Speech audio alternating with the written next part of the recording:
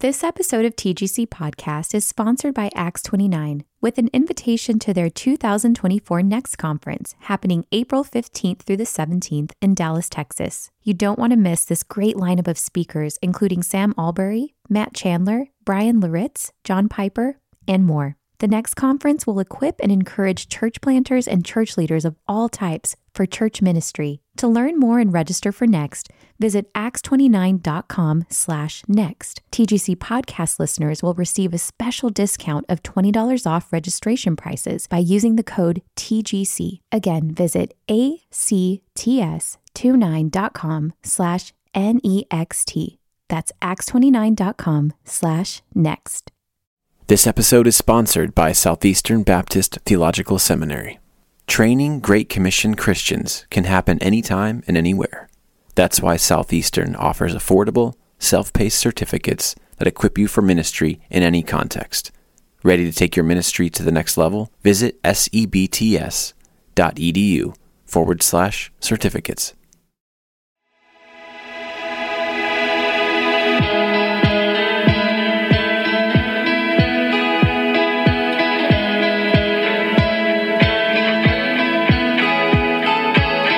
Welcome to the Gospel Coalition podcast, equipping the next generation of believers, pastors, and church leaders to shape life and ministry around the gospel.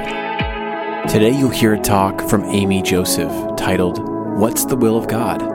This talk was originally delivered at TGC's 2021 Women's Conference.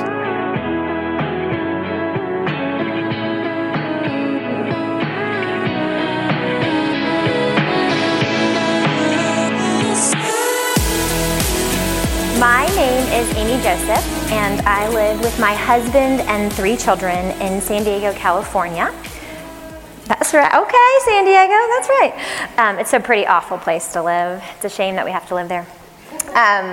It's a distinct honor and privilege to be with you guys. I know that every speaker has said this, but in light of the past year, it is humbling and privileged that we get to be in a room together, that we get to be face-to-face or mask-to-mask or online together.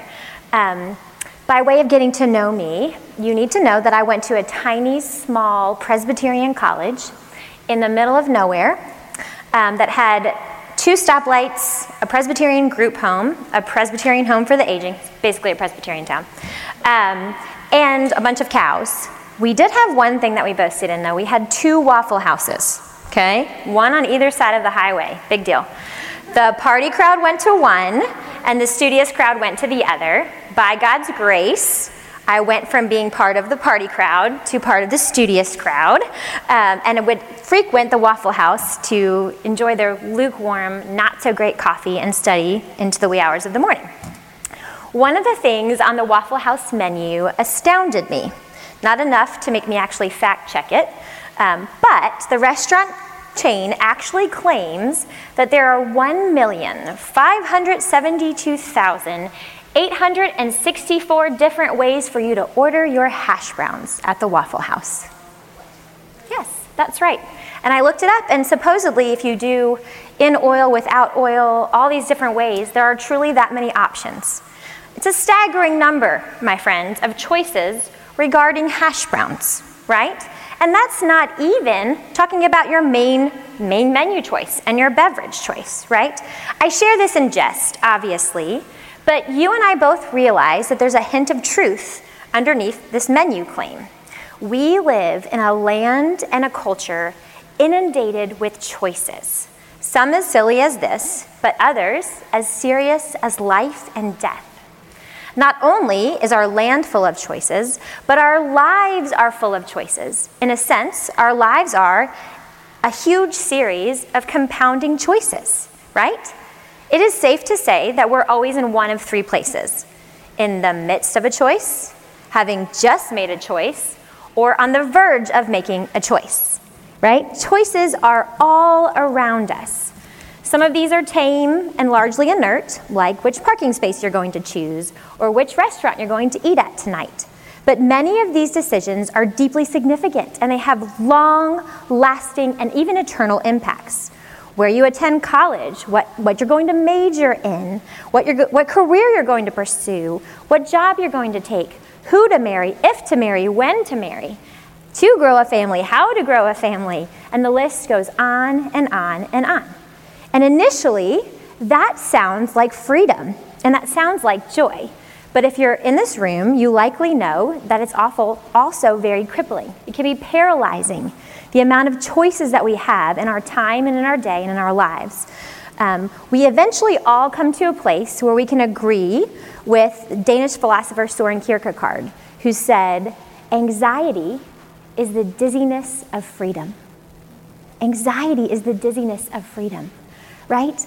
We live in a land full of choices, and that sounds like freedom, but the underbelly of that is sometimes crippling, paralyzing anxiety, depression, paralyzation, right? In light of all that has been said and all that we've left unsaid about the dilemma of decisions, we could do well to stop and to consider the biblical view. What scriptures does Insight offer us in regards to decision making? So in order to keep our time sort of structured, we're going to follow just 5 P's. This is kind of where we're headed, and then within these, I've got tons of information smushed in there. But the first one is we're talking about the problem of decisions. The problem of decisions. Then we're going to talk about a paradigm for decisions, so a paradigm to help us make decisions. The third will be the process, preparation for decisions. The fourth will be a posture for decisions. What posture of our lives do we take when we approach decision making? And the fifth, which is the most important, is praise. I hope that all of these P's would lead us to praise Him who made us in His image as decision makers, those who have choices. So that's kind of where we're heading. We just talked about the hash browns, right? We know that there's a thing called decision making fatigue, right?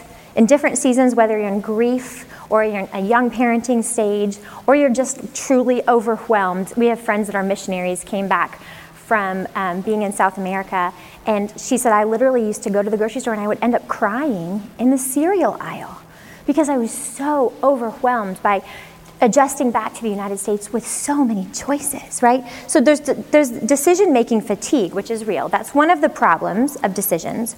But another one is more theological in nature. Eventually, when we're making decisions, we're going to bump into a theological hurdle, a conundrum, and that conundrum is this, that God is sovereign, right? He's guiding all the decisions from the infinite to the infinitesimal. He is sovereign, and yet man is responsible. Man is a responsible moral agent. And those two, they seem to be contradictory. Right? J.I. Packer calls those two apparent truths that seem to be contradictory, he calls them an antimony. And he says this, man is a responsible moral agent, though he is divinely controlled. Man is divinely controlled, though he is a responsible moral agent. When we come to a mystery like that, our limited minds cannot comprehend our unlimited God. And so what we tend to do is we want to truncate it.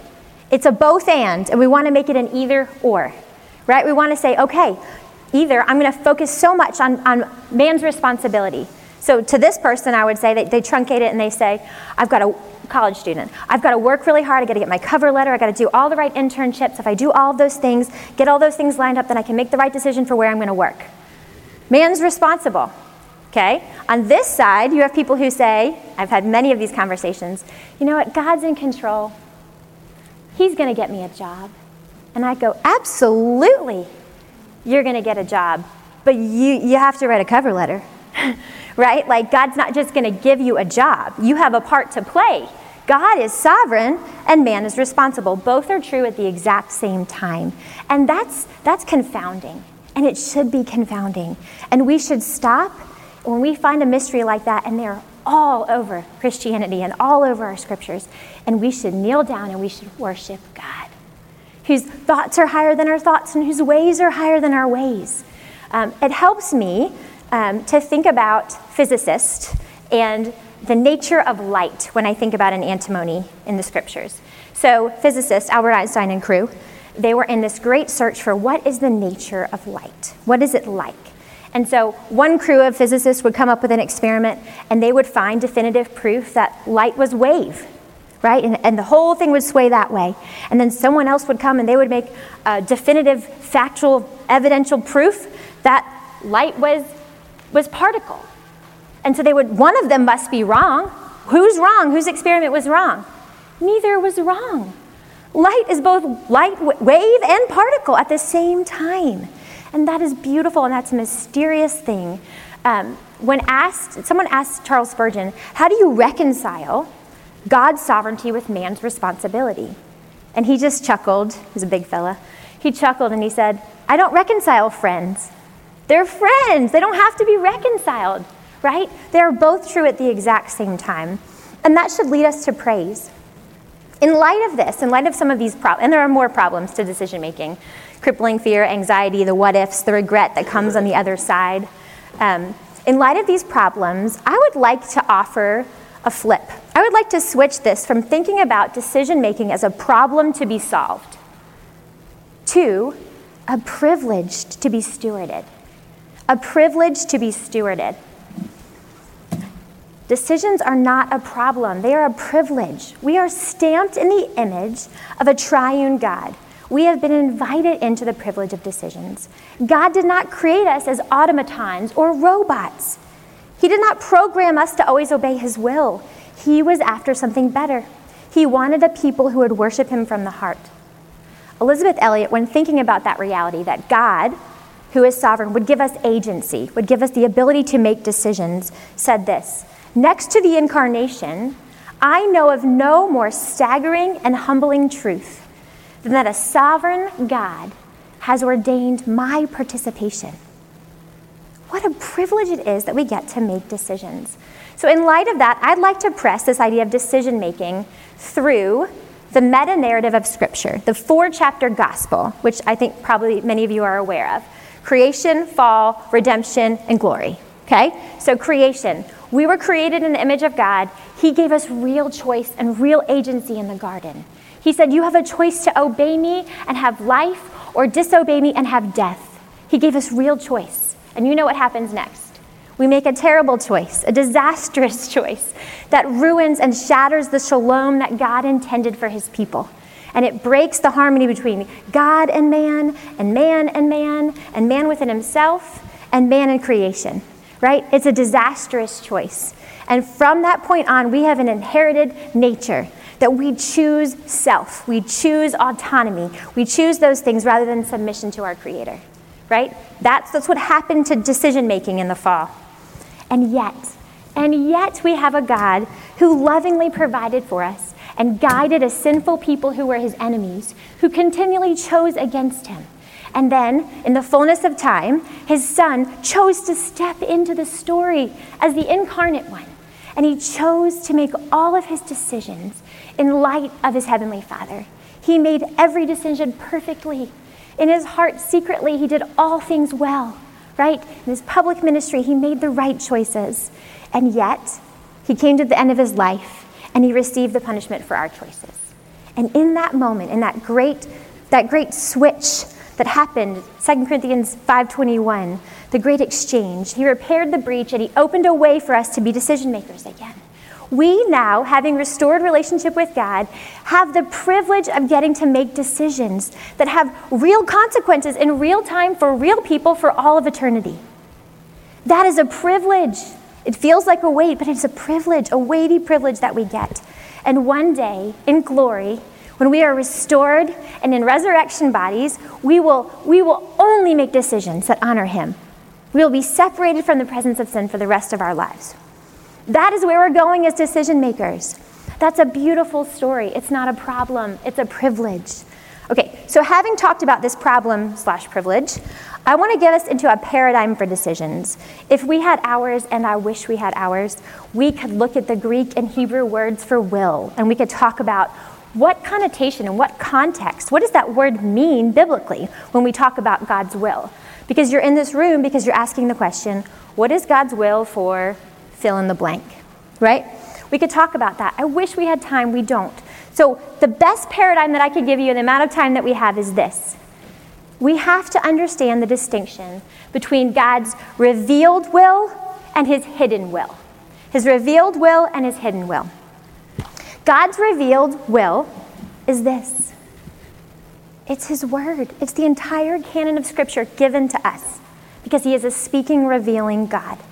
God's word reveals all that we need to know about God's will. As Peter so powerfully reminded the early church, God's precious and very great promises provide all that we need for life and for godliness. Paul reminded Timothy that all Scripture was God-breathed and profitable for reproof, for correction, for training in righteousness, that the man of God might be complete and equipped for every good work. Read Decision. Okay? Similarly, the writer of Hebrews wrote about the word of God being living and active, sharper than a double-edged sword. Succinctly, Paul tells the Thessalonian church, he tells them directly, and I love this, sit down, write it down, get ready. This is the will of God for you, Thessalonian church. What is it? Your sanctification. This is God's will for your life, that you would be sanctified, that you would obey him and walk in faith and be made from degree of glory to degree of glory, more and more into his image. That is God's will for you. And I know that's an underwhelming answer. You want a Barnes & Noble? Tell me what God wants for my life. This is better than a Barnes & Noble answer. He wants you to be made into his image. He's going to make you meet for heaven. That is his will for you. Now, the scriptures tell us a lot in the revealed word, all that we need to know for life and godliness. But it doesn't make every decision for us. It leaves us with ample freedom in this life, which brings us to his hidden will. So what is his hidden will? Well, his hidden will is his eternal decrees, his providence, right? God is steering the course of human history, right? From the stars to the little decisions that we make. He is sovereign over all of it. And yet, we're not going to know his sovereign will until it happens. We didn't know before the election who God willed to be president. God did. We didn't until we looked in the rearview mirror. And we can say, this is who God willed to be president, right? We know in hindsight God's hidden will. We cannot know it beforehand. It doesn't matter how much research you do, you are not going to figure out God's hidden will for your life because it is hidden until it is revealed, which is defeating in a lot of ways, isn't it? You're like, that is not what I want to hear. But this is what Moses told the people of God. Deuteronomy 29:29.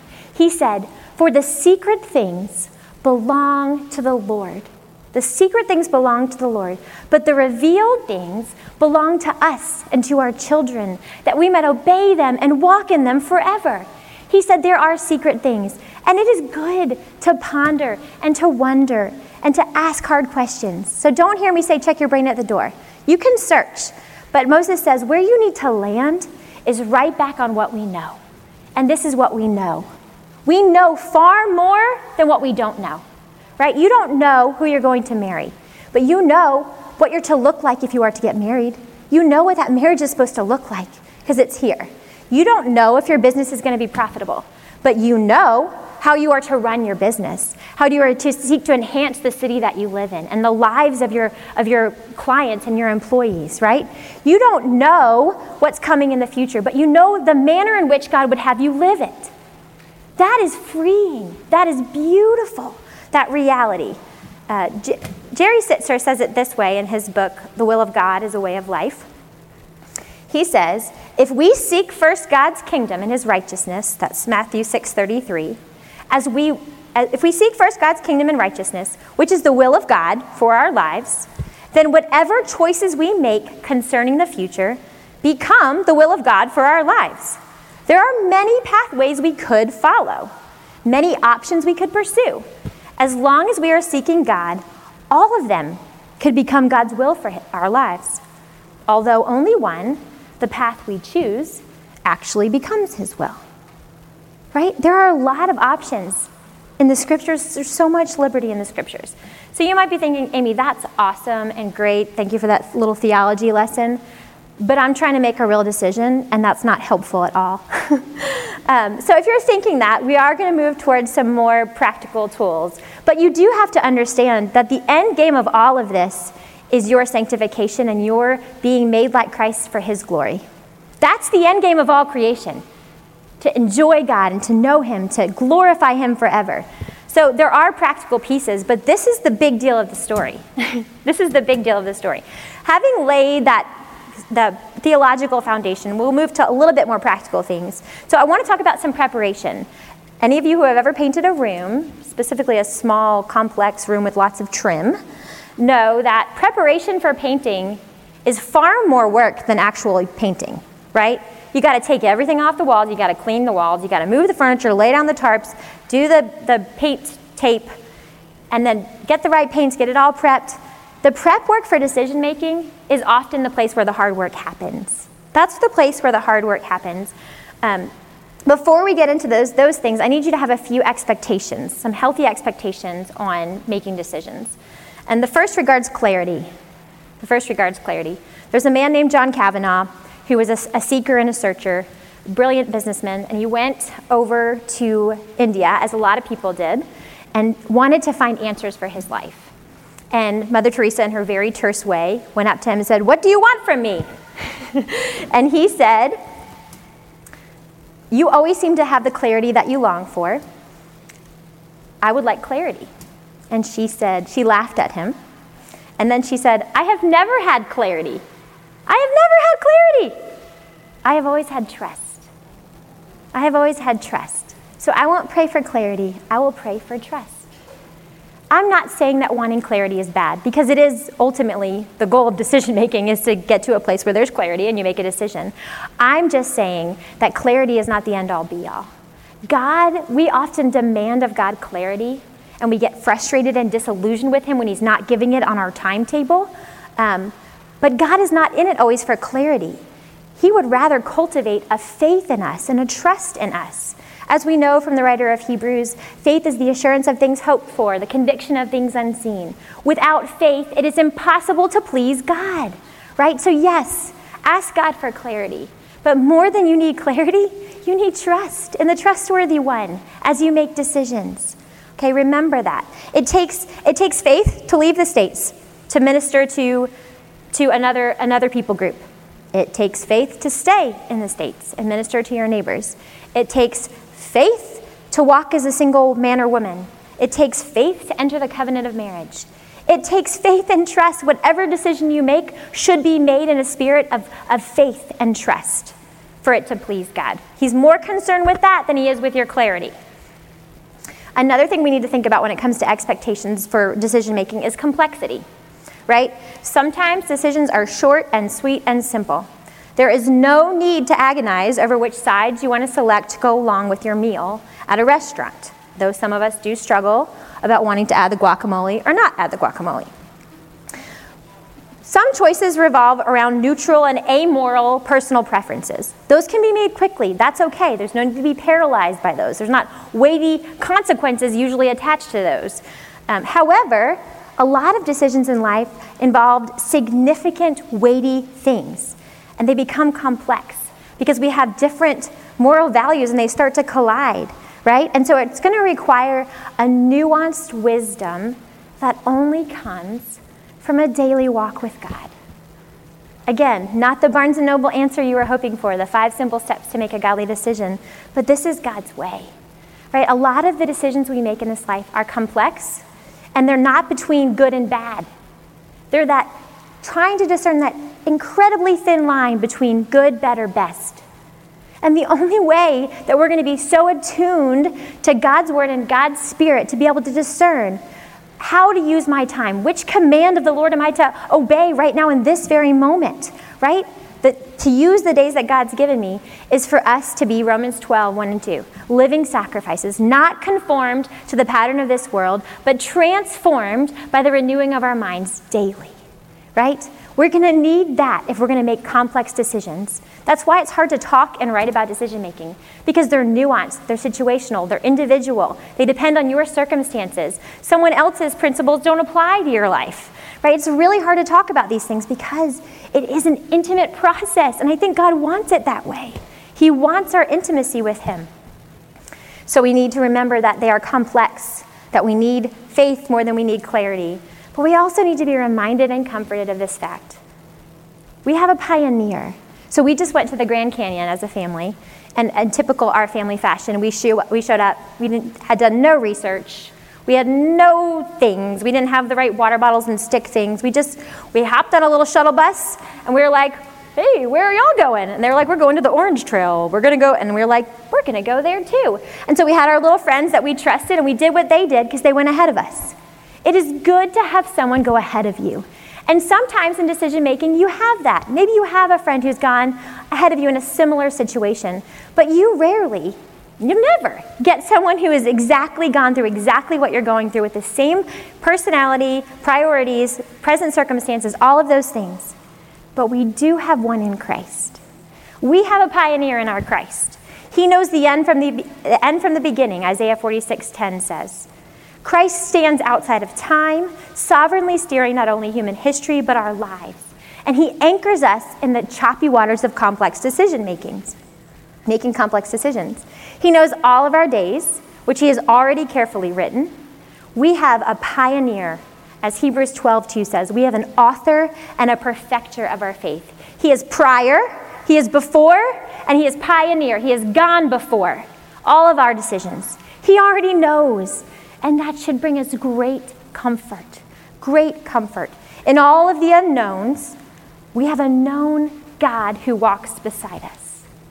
That is the privilege of walking with Christ. Okay, so now we can actually talk about decision making. Now that we've done all of that. By prep. Decision making is ultimately a process of gathering puzzle pieces. So I wish I could say you just pick out a little box, you order it on Amazon, and it arrives at your door, and all the pieces are in the box. But that is not how God has ordained our lives to look. He sends us on this wild scavenger hunt of finding pieces of information. And once we find a lot of the pieces, it's pretty easy to put the puzzle together. You've all had those moments where you go, you know, it was like my nose in my face. It was right in front of me all the time, and I just didn't see it. It didn't make sense. We have a friend who, when she was in second grade, I believe, asked for a filing cabinet for Christmas. A filing cabinet. And we put her on a campus ministry on a campus doing very relational work. And she was exhausted, and she was tired all the time. And my genius husband and I finally realized, well, maybe this isn't a good fit for her. You know, she did want to buy a filing cabinet when she was in second grade. And it was one of those moments where you're like, gather the pieces. Of course this isn't a good fit for her. She needs to be in an administrative role. She's thriving. She's running like half of 9 marks right now, I think. We didn't have the pieces. Once we had the pieces, it just clicked. It made sense. But it took all of those years to gather that information to say, this is exactly what God would have for this person. It makes sense. So gathering pieces. When I graduated college, I taught high school for a year. I was naive, fresh out of college, and had no teaching experience at all. So it was a really fun year. Really fun year. My saving grace that year was that there was an older adjunct professor at this school who was brilliant. He had taught at very prestigious academic environments, teaching medical students anatomy and physiology. And he was teaching at this tiny little Christian school, teaching anatomy to like 10 high school seniors. And he, every week, he would stop me in the copy room, because the copy machine was my nemesis, making tests and handouts. And he'd say, Amy, how you doing? And I'd be like, terrible. I'm a terrible teacher. This is a terrible thing. And he'd say, what have you learned this week about yourself? And I say, nothing. I learned that I'm not a good teacher. And he would say, I learned something about you this week. And I'd be like, you did? And he'd say, yeah. You know what I saw in you? I saw that you hate making these copies, that you hate grading, that you do not like giving tests, but you come alive at chapel. You come alive when you do your devotions with your students. You do Bible studies before school, and you do Bible studies after school, and then you coach because you want to spend time with the students because you want to talk about Jesus. He's like, you're a teacher, you're just teaching the wrong thing, right? And so it took someone helping me gather pieces. And once I gathered it, every week he would stop me and he would say, what did you learn this week? What piece did you gather this week? And if you have a friend, or you just ask yourself that question every couple of months, every couple of weeks, the pieces of your decision will start. I don't know your timetable for your decision. Maybe it has a built-in timetable. Maybe you need to go a little faster than that. But gather the pieces. God is giving you pieces. And so you have to have eyes that are open to see. What is God teaching you about yourself, your gifts, your circumstances, your family, your passions, the world around you, the needs around you? Those things are going to inform your decision, right? So the pivotal pieces that we need to gather, and I wish I could say it just happened quickly, but it doesn't. Zola Neale Hurston, who wrote Their Eyes Were Watching God, she has a great quote. She said, "There are years for asking questions, and there are years for answering them." And I hate it, because I want them to be answered overnight, but it often takes a long time. So passions, we need to learn and gather pieces about our passions. God has wired us and stamped us uniquely. As plentiful personality tests and all those different instruments will tell you, we have different personalities, passions, talent pools, tendencies. And while personality tests caveat can be dangerous and can lead to self-obsession, they are helpful in giving us points for self-discovery and conversation.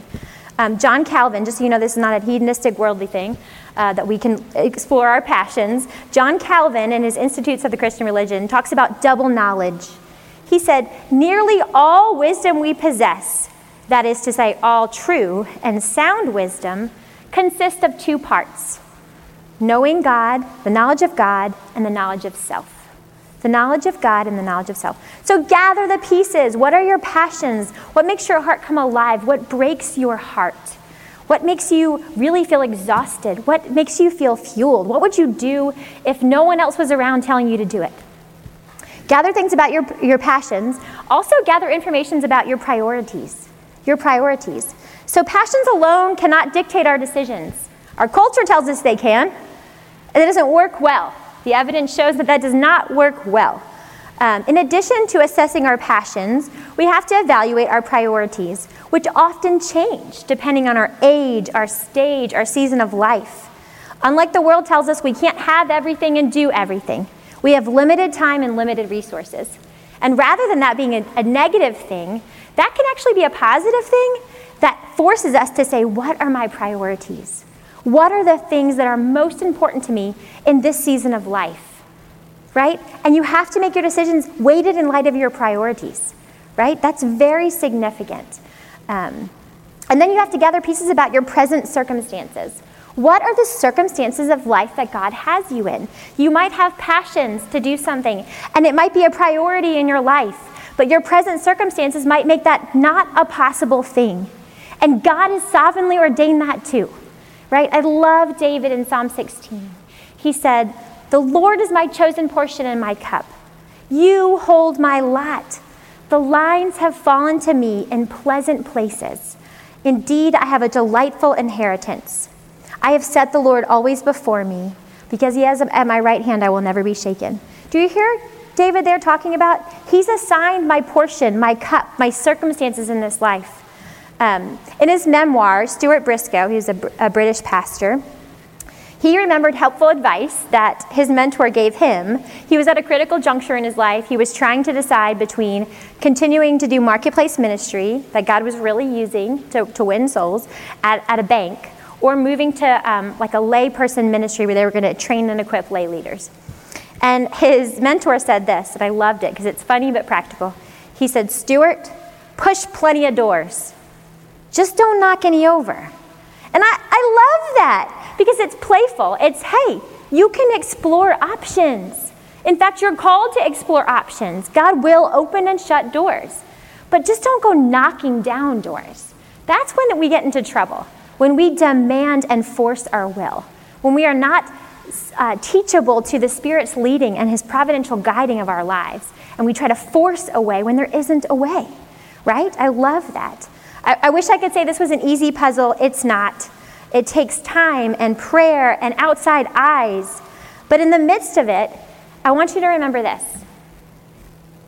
God is far more concerned with the process of how you arrive at your decision than sometimes even the decision you make itself. We live in a product culture. We want it, and we want it prime delivery now, 2 hours later. Right? We love products. We love end products. We love that moment when it all comes together. God is a slow, organic, gracious, and patient God. Think about his unfolding of redemption. how slowly he unfolded and revealed his character. That is the way he does things in life, in gardening, and agriculture. That is the way he does things spiritually. It is a slow process, but he enjoys the process. And that should astound us. I have 3 boys, and I think all boys pass through a rock phase where they're just obsessed with rocks. And so we have all the books about rocks and all the things.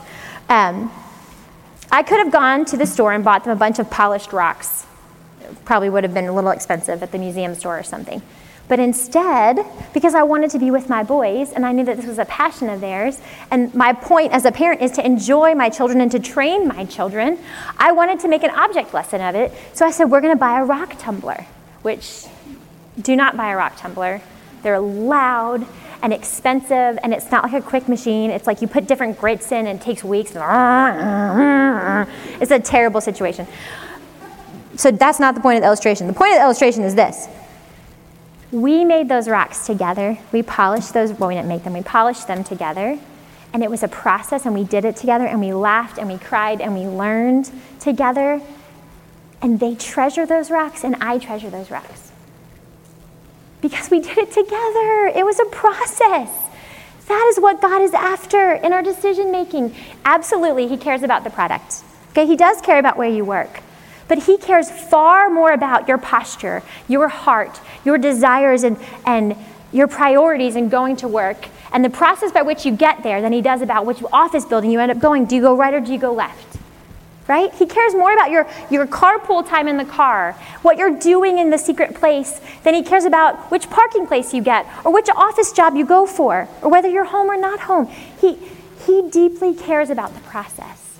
And that should astound us. And if it doesn't, we've just heard it too much, and we've not let it sunk in, that the God of the universe delights to be with us, bows down and stoops down and enters into our wrestlings, and cares about our preferences, and wants to be with us as we pray and wrestle and discern and fast.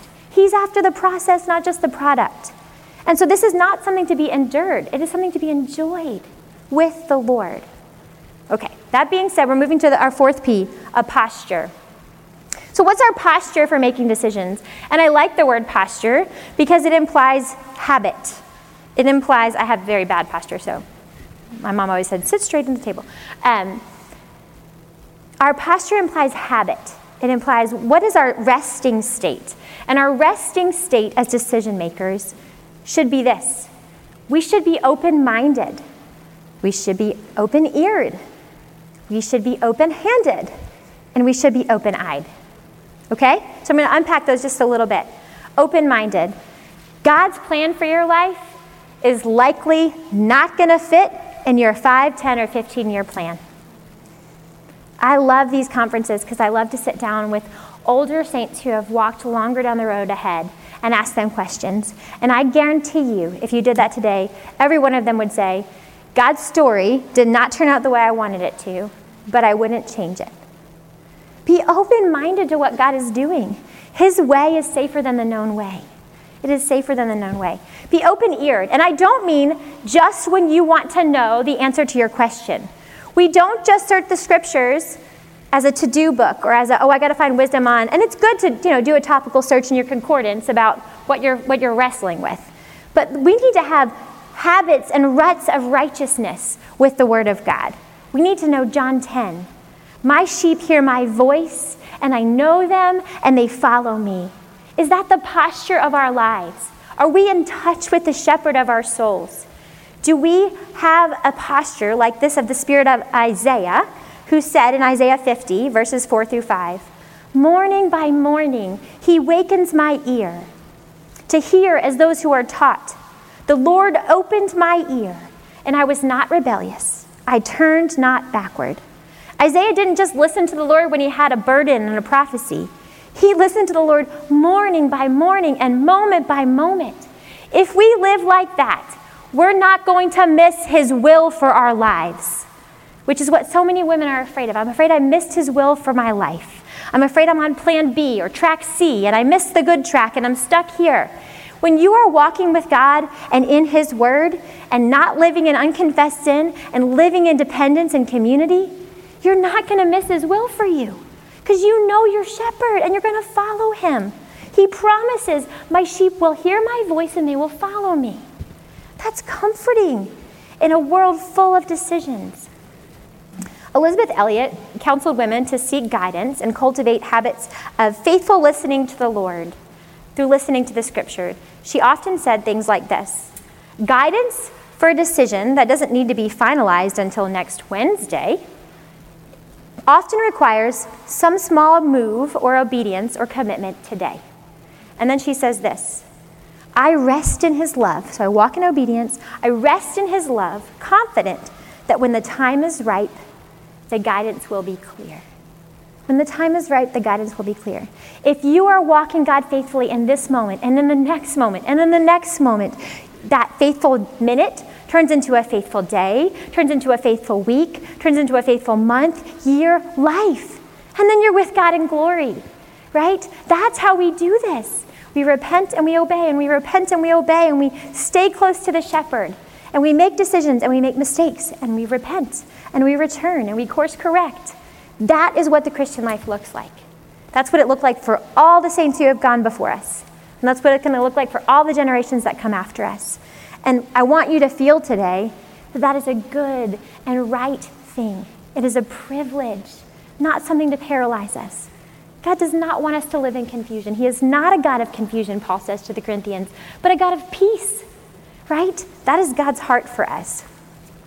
Okay, so we're open-minded, we're open-eared, we're open-handed. And you know this. This is when it comes to decisions, we always kind of have to think. We have two tendencies. One is to just grab. This is my will, this is what I want, this is my preference, this is what I'm going to make a way, I'm going to knock down this wall and knock down this door. And we're holding it like this. And the Holy Spirit and the Word of God and the people of God are opening our hands. Because this is the posture we want to keep when we're making a decision. We have a preference. We have a desire, as we're studying in the book of James. If God wills it, right? Open-handed. We have a preference. We have a choice. But we're also not going like this, throwing it away, right? Right? Like this, I have a choice, I have a preference, and I'm going to hold it loosely. That's a hard posture to maintain. It's easier to grab or to let go completely than to walk with God like this, with an open-handed posture.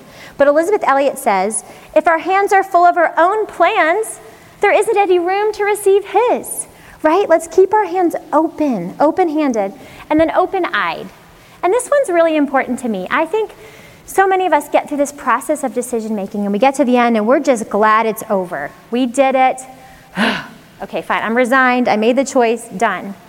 And we lose in the process somewhere, maybe in the long, tedious process of gathering the pieces, we lose a sense of expectancy and wonder. And so I'd like to kind of draw a distinction between expectations and expectancy, okay? So God rarely does things according to our expectations. When we come to God with expectations, and he doesn't do what we want him to do on his timetable, or we made our choice and it didn't turn out the way we wanted it to, we tend to get disillusioned and frustrated or blame God, like Mary said. But if we come to God with expectancy, that's eyes wide open. That is, God, you are going to do something with this choice. You have good works for me on the other side of this. You have people in this company that I chose to work at, or you have neighbors in this house that we chose to buy, or you have fill in the blanks with your decision. You're going to do something here. And I'm expecting, I don't know exactly what it is, but my eyes are open to see what the Spirit might be doing. And I want to live with a sense of expectancy. I'm reading the book of Acts right now with a group of women, and the thing that blows me away is their sense of awe and wonder, their posture of, okay, Lord, what's next? They're expectant. God's about to do some crazy stuff. Peter's in jail. Well, we're going to pray expectantly. He's probably going to pop out any minute now. Then they didn't believe Rhoda when she told him, which, poor Rhoda, but we have to have a sense of expectancy when we make decisions. Let's not get to the process and be like, here it is, Lord. Wonder, awe. We get to take part in this. We have agency in the kingdom of God. That's a wonder. All of this, I hope, leads us to praise. I know you didn't get your practical. You left here with your decision made. And I'm glad that you didn't, because I don't think that's how God would will it. But I hope that this leads you to praise. I hope this leads you to praise the God who said, I don't want robots. I want worshipers. I want those who love me and are conformed to my image. And a God who said, you are not a pawn, you are my child. And I'm going to give you real circumstances to train you in righteousness so you more and more have the mind of Christ. I pray that leads you to praise, so that when you make good decisions, you remember what Luke said, what Jesus said in Luke to his disciples who were getting pretty puffed up, like, yeah, we've been pretty obedient to you, Lord. And he said, when you have done all that is commanded of you, say we are unworthy servants. We have only done what was our duty. There is no place for pride in these decisions. It is all gift. God has given us gift. And when we make a mistake, when we make an unwise choice, let us repent and run to the cross, cling to his forgiveness, and praise. Either way, it ends in praise. One day, in the restored new heavens and the new earth, we will hear our Father say, well done, good and faithful servant. We will make wise decisions today if we live in light of that day. I want my little small and my huge significant decisions. I want your little small and huge significant decisions to be made in light of that day when we get that crown, right? That is a joy and that is a privilege. There's so many other things I wanted to say to you guys, but luckily I was able to write a book with TGC and Crossway about decision making, and so tons more paradigms and tools. It's called Demystifying Decision Making, and it's coming out in January.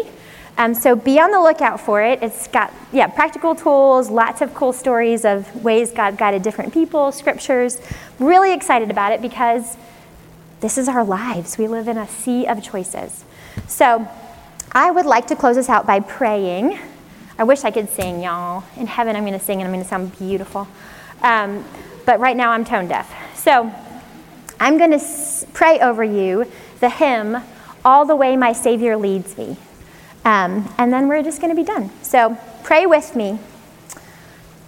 All the way my Savior leads me. What have I to ask beside? Can I doubt his faithful mercy, who through life has been my guide?